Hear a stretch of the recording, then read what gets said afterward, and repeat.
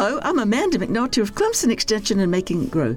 Many invasive plants were brought to the United States intentionally for lots of reasons, but as far as I can tell, only one invasive insect was purposely released by the thousands, the Asian ladybug beetle. It out-eats our native ladybugs, and it does a great job at controlling aphids and scale.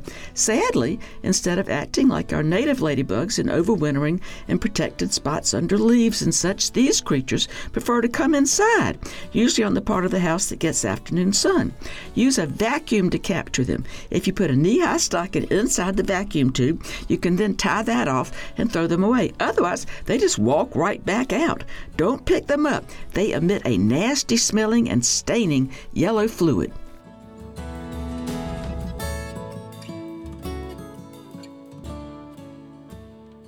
Funded by South Carolina Farm Bureau and Farm Bureau Insurance.